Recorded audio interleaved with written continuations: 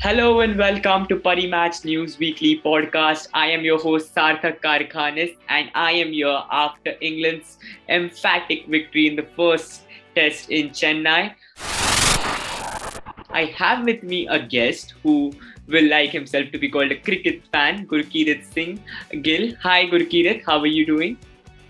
I'm good. Thank you for having me here, Sarthak. Always good to talk cricket. Always up for it, Yeah. regardless of what time of the day it is. Yeah, what timing the day it is and what the result is as well, as England have literally pulled off an upset in the first test against India. They have registered a 227 run victory. Your thoughts on that, Gurkeerat? Credit goes to England without a doubt, but I think India also sort of helped them, and luck played a part. It's very important for visiting teams to sort of win the toss and get into a position to dominate. England won the toss; they got themselves into the position.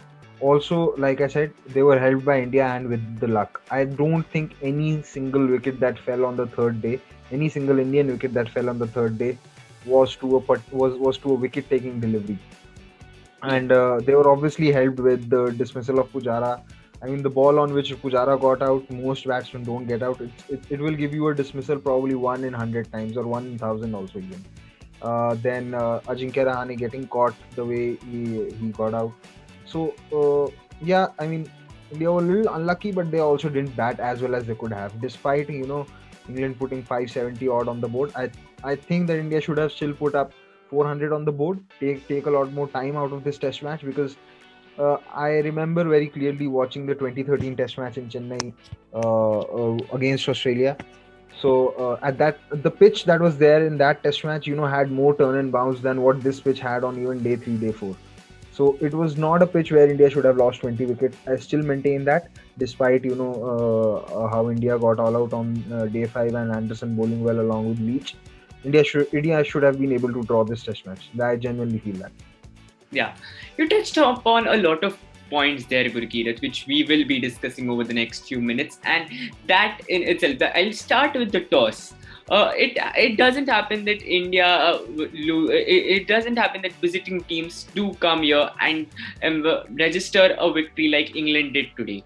So toss literally plays a massive role, but then you have to take into consideration how India have only lost 4 out of the last 50 matches played at home. So roughly their record has been fantastic even when they have lost the toss. So do you think the toss played was a very big factor considering the result of this test, or was it just luck and the application which Joe Root showed on day 1 and day 2?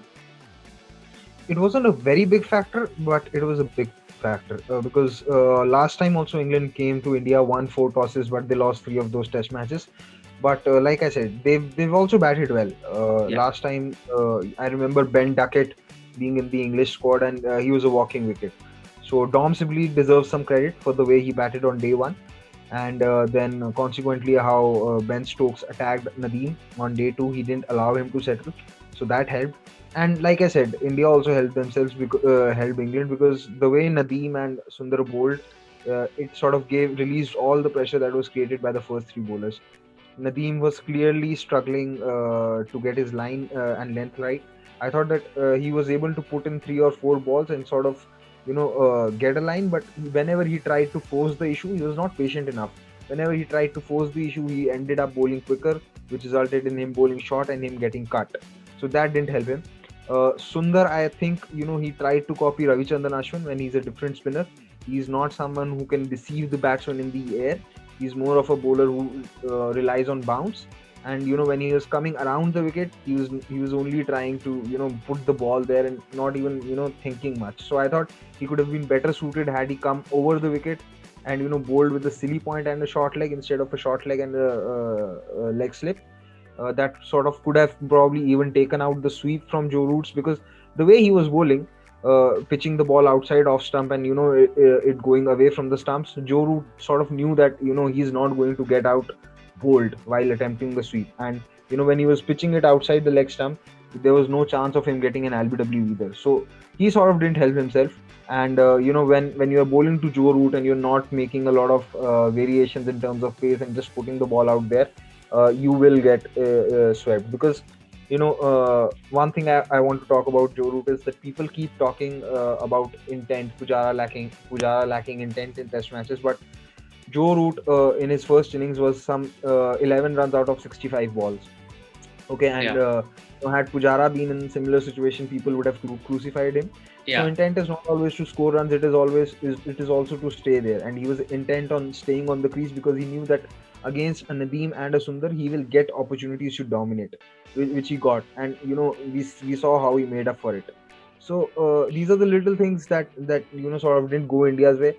India, of course, missed Ravindra Jadeja. Had Jadeja been there, maybe Root wouldn't have scored so many runs because he wouldn't have. If not so many runs, then they wouldn't have been able to score as quickly as they did. The run rate in the first innings was around 3. It could have been around 2.5. And I think the run rate being around 3 also, sort of gives a indication of the field settings that were there. Where I think actually Virat Kohli deserves some credit. He had inside-out fields, and he always had a square leg for Joe Root because he knew that he's going to be intent on sweeping everything. So that was there. Also, if you notice, most of the fours that Joe Root got through the sweep were through a slog sweep, which was through cow corner and not exactly, or mid wicket, not exactly through square leg. So even though I felt that India had plans for Joe Root, it's just that the execution fell off whenever Sundar or Nadeem came on the bowl. Because Ishant Sharma actually created a few chances. It's just that Joe Root was. He did. So yeah, I mean, this test match also showed why having a good and a complete bowling attack is important. If you don't have a good fourth or fifth bowler, you're going to struggle. It was similar to how Australia was unable to bowl out India in Australia because Lyon was being played well. Stark was also releasing some sort of a pressure, and Cameron Green didn't take any wicket in 4 test matches. So that is why it's very, very important to not only have a good fourth bowler, but even a fifth bowler is very important. With Sundar not bowling at all in the second innings, you could see how much Virat was struggling to control the run flow. Yeah. Which eventually played into England's hands. Yeah. You again mentioned Joe Root there, and of course India's plans were not quite up to the mark, and we will talk about that later, about how India could have been better. But thoughts on Joe Root. Now, the skipper, he is coming to India. He's on the back of a brilliant series in Sri Lanka. There was still doubts over him whether it could have been better, and Sri Lanka's bowling attack is not as good as India, and though the conditions will be similar, the attack won't be. Their opponents will be of a high quality. But come the first test in Chennai, Joe Root was just phenomenal. He batted and just batted India out of the game even in the first 2 days. So can you say that the Joe Root factor was just the difference between the two sides in this test match? He was he had a vital role to play, but I wouldn't say he was the only difference. Okay. Because you have to give credit to Anderson as well, the way he bowled on fifth day morning. Because when Shubman Gill and Virat Kohli were batting, it didn't look that much would happen, but it took Anderson's one spell to just break into India's lineup. So like I said, although Root played brilliantly, but I have seen better innings by foreign batsmen in India, where the pitches have had a lot more bounce, lot more spin, and they've come in difficult conditions. So it was a good innings, but I wouldn't say that it was the real differentiator. If anything, if anything, I think the real differentiator in this innings was India's batting in the first innings. India could have batted much, much better. I think that was the real differentiator. Yeah, and we will talk about that here. And India's batting in the first innings you mentioned, there weren't quite in the second innings. If you look for India, there were a lot of unplayable deliveries. The pitch was playing its tricks, and Anderson, of course, he brought in those 2 deliveries which I don't think many would have an answer to. 99 out of the 100 times the batsman will get dismissed, and that's what happened. But in the first innings, there was a slight sense where thought that are the Indian batsmen throwing their wickets away. And someone like Shubman Gill, who was just well set, and it was a sublime 29-run knock in that first inning. So India in that first inning, it was of course one of performance given the nature of the track and given that England weren't quite a very lethal in that first inning. But how could have they been better is what I would ask you. So like I said, none of the 6 wickets I thought fell to wicket-taking deliveries. You start from Rohit Sharma. Rohit Sharma did considerably better in Australia, where he left all such deliveries, which were closer to off stump. Coming to Shubman Gill, although it was not a ball that should have deserved a wicket, but with someone like Gill, who's so young, you sort of have to give some sort of a leeway. I think he was the ball stopped a little bit and he checked his shot, and then it was taken brilliantly by Anderson. Happens. As far as Virat's concerned, I tweeted that as well. I don't think that Virat actually played Dom best well. He could have either went further back to and played the shot after the ball had spun, or could have been further forward and smothered the spin. In that whole spell, he was sort of not exactly uncomfortable, but he wasn't there. He'd sort of beaten a little bit in the flight when the ball just fell short of a mid-wicket fielder. So I don't think he was getting fully forward enough, and he paid the price for it when he got out to Dom Bess at quarter short leg. Then Rahane, again, not a wicket-taking delivery. Pujara, an unfortunate wicket. With Pant, I don't think again you can blame. You can sort of put anyone something, because that was his method. He wanted to hit the spinners out of the attack, which he did very well. Jack Leach, because if he had allowed Jack Leach to bowl, then he would have consistently bowled in that rough and taken a few wickets. What Pant did to Jack Leach was very similar to what Stokes did to Nadeem on second day morning. He sort of only the shots were different, because Stoke also slog swept him, he reverse swept him. As far as getting out to Dom Bess is concerned, I still think that the shot was on. Probably he was tired because he had kept for 180 overs. Then he had to come out to bat again very soon on the third day. So maybe he got tired. Hopefully he'll get better, because we've seen after getting out to Lyon in Sydney, to a wide one, he resisted the same temptation again on fifth day Gabba, because Lyon kept throwing him the bait outside the off stump and he kept leaving it. So of course he's going to improve, but you expect better from the likes of Rahane and Kohli. Kohli sort of made up for it in the second innings, but I think it was a little too late by that time. And as far as Jimmy Anderson taking out Shubman Gill and Rahane is concerned, again with Shubman Gill, I think it was a brilliant piece of bowling, because generally when you are reverse swinging, you sort of set it up by taking one or two deliveries outside the out of the batsman's reach. You sort of take it out. They pitch into the stumps and then leave you. But in this case, both the balls came straight into the stumps, and I don't think Shubman was prepared for it. As far as Rahane is concerned, the first delivery he survived. Then you sort of expect better from somebody like him, who's been so experienced that he will be up to the task. So someone very rightly mentioned on Twitter that it was not as if it was express space at which the ball came. It was 130s, and if you can't negotiate reverse swing at the speed of 130, questions need to be asked. Although I still think that this test match, while thinking of Rahane, shouldn't be taken in isolation. What we need to look at is how he's gone about in the last 10 innings, and if you see the last 10 innings, he has had only 150 plus scores. Pujara has had 450 plus scores. Pant has had 3. Gill has had 3. Washington has had 2.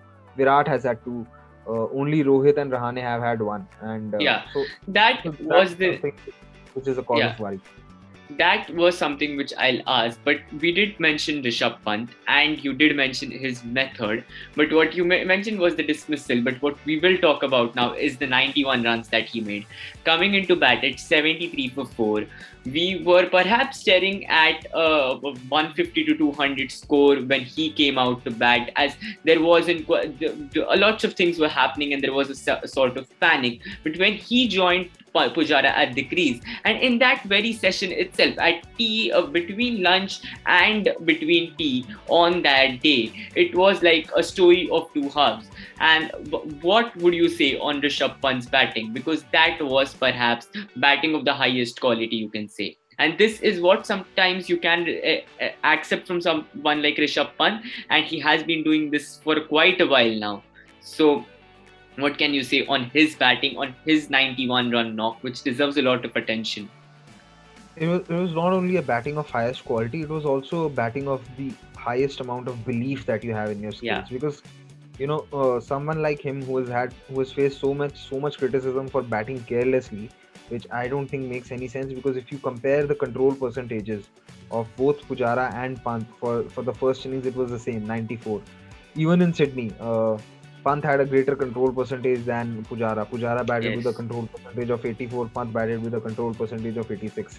So how we define carelessness and risk taking is very different, and it's extremely subjective. I think uh, what constitutes more risk for a Pant is to sort of defend a delivery, which is leaving him, than going after it for a drive. So that is how different batsmen function. So Yeah.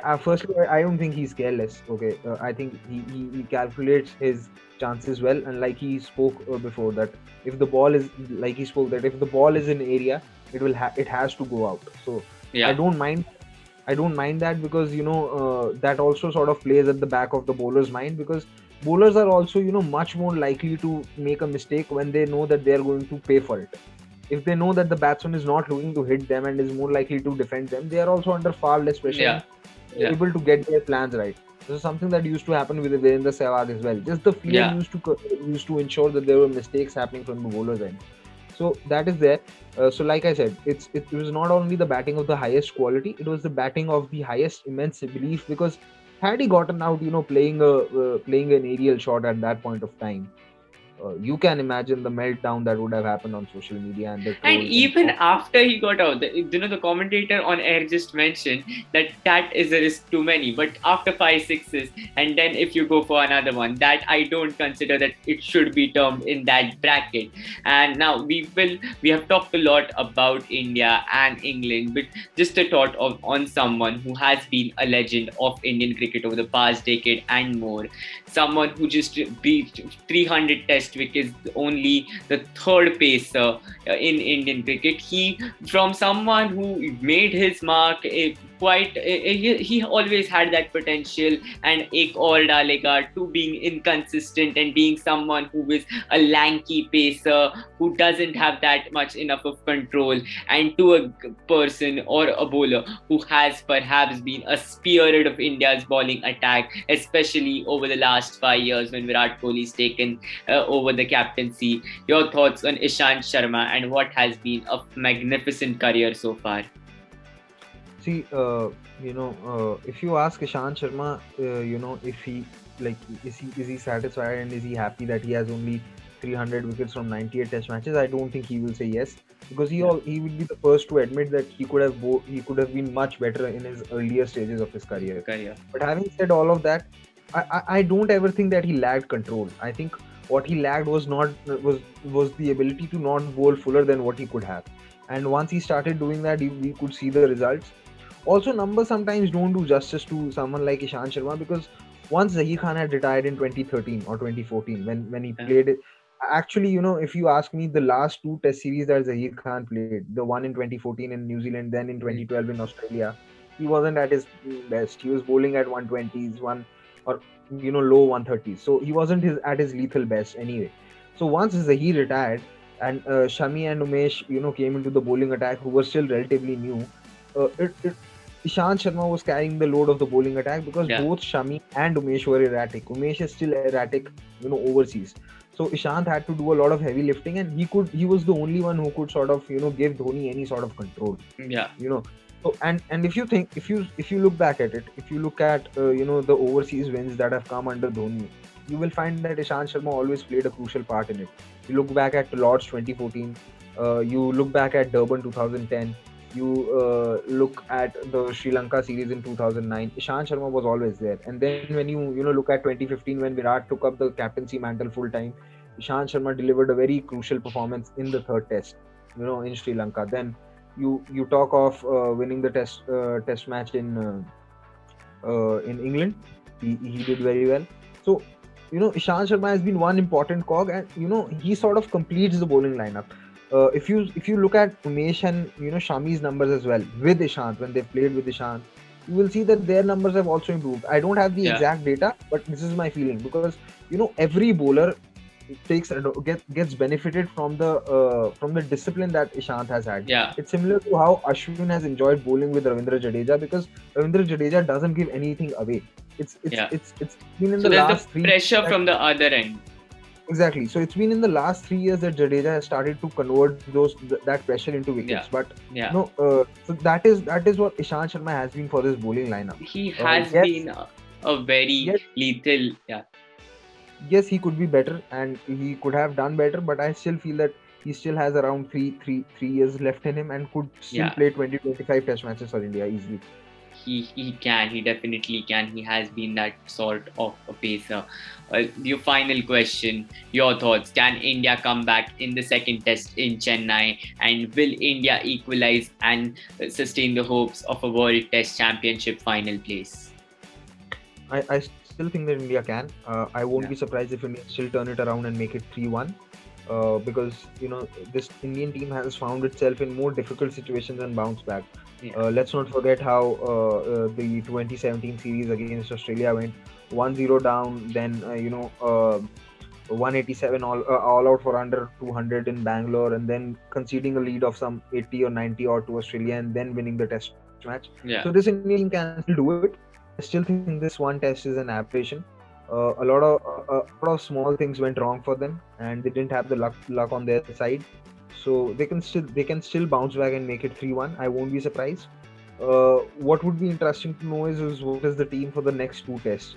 If Jadeja comes back, or Shami and Umesh comes back, they make the bowling attack even more lethal. Shami is very important considering the third test match is a pink ball test, and Umesh. We already know how good he has been in India, so that helps. One thing I'd like to see is somewhere if India do play a third pacer in Siraj and take out one spinner, because I think if you want to counter Joe Root, that could be one of the few ways, because you have to bowl stump to stump. You have to bowl stump to stump him and not give him room. So maybe that could help. It would depend how India go about it. Yeah, that could help. It was fascinating and extremely good talking to you on this first test, Gurkeerat. Thanks for joining us, and do stay tuned to Parimatch News for all the sports updates. Thanks a lot. Bye-bye. Thank you, Sarthak. It was great chatting with you.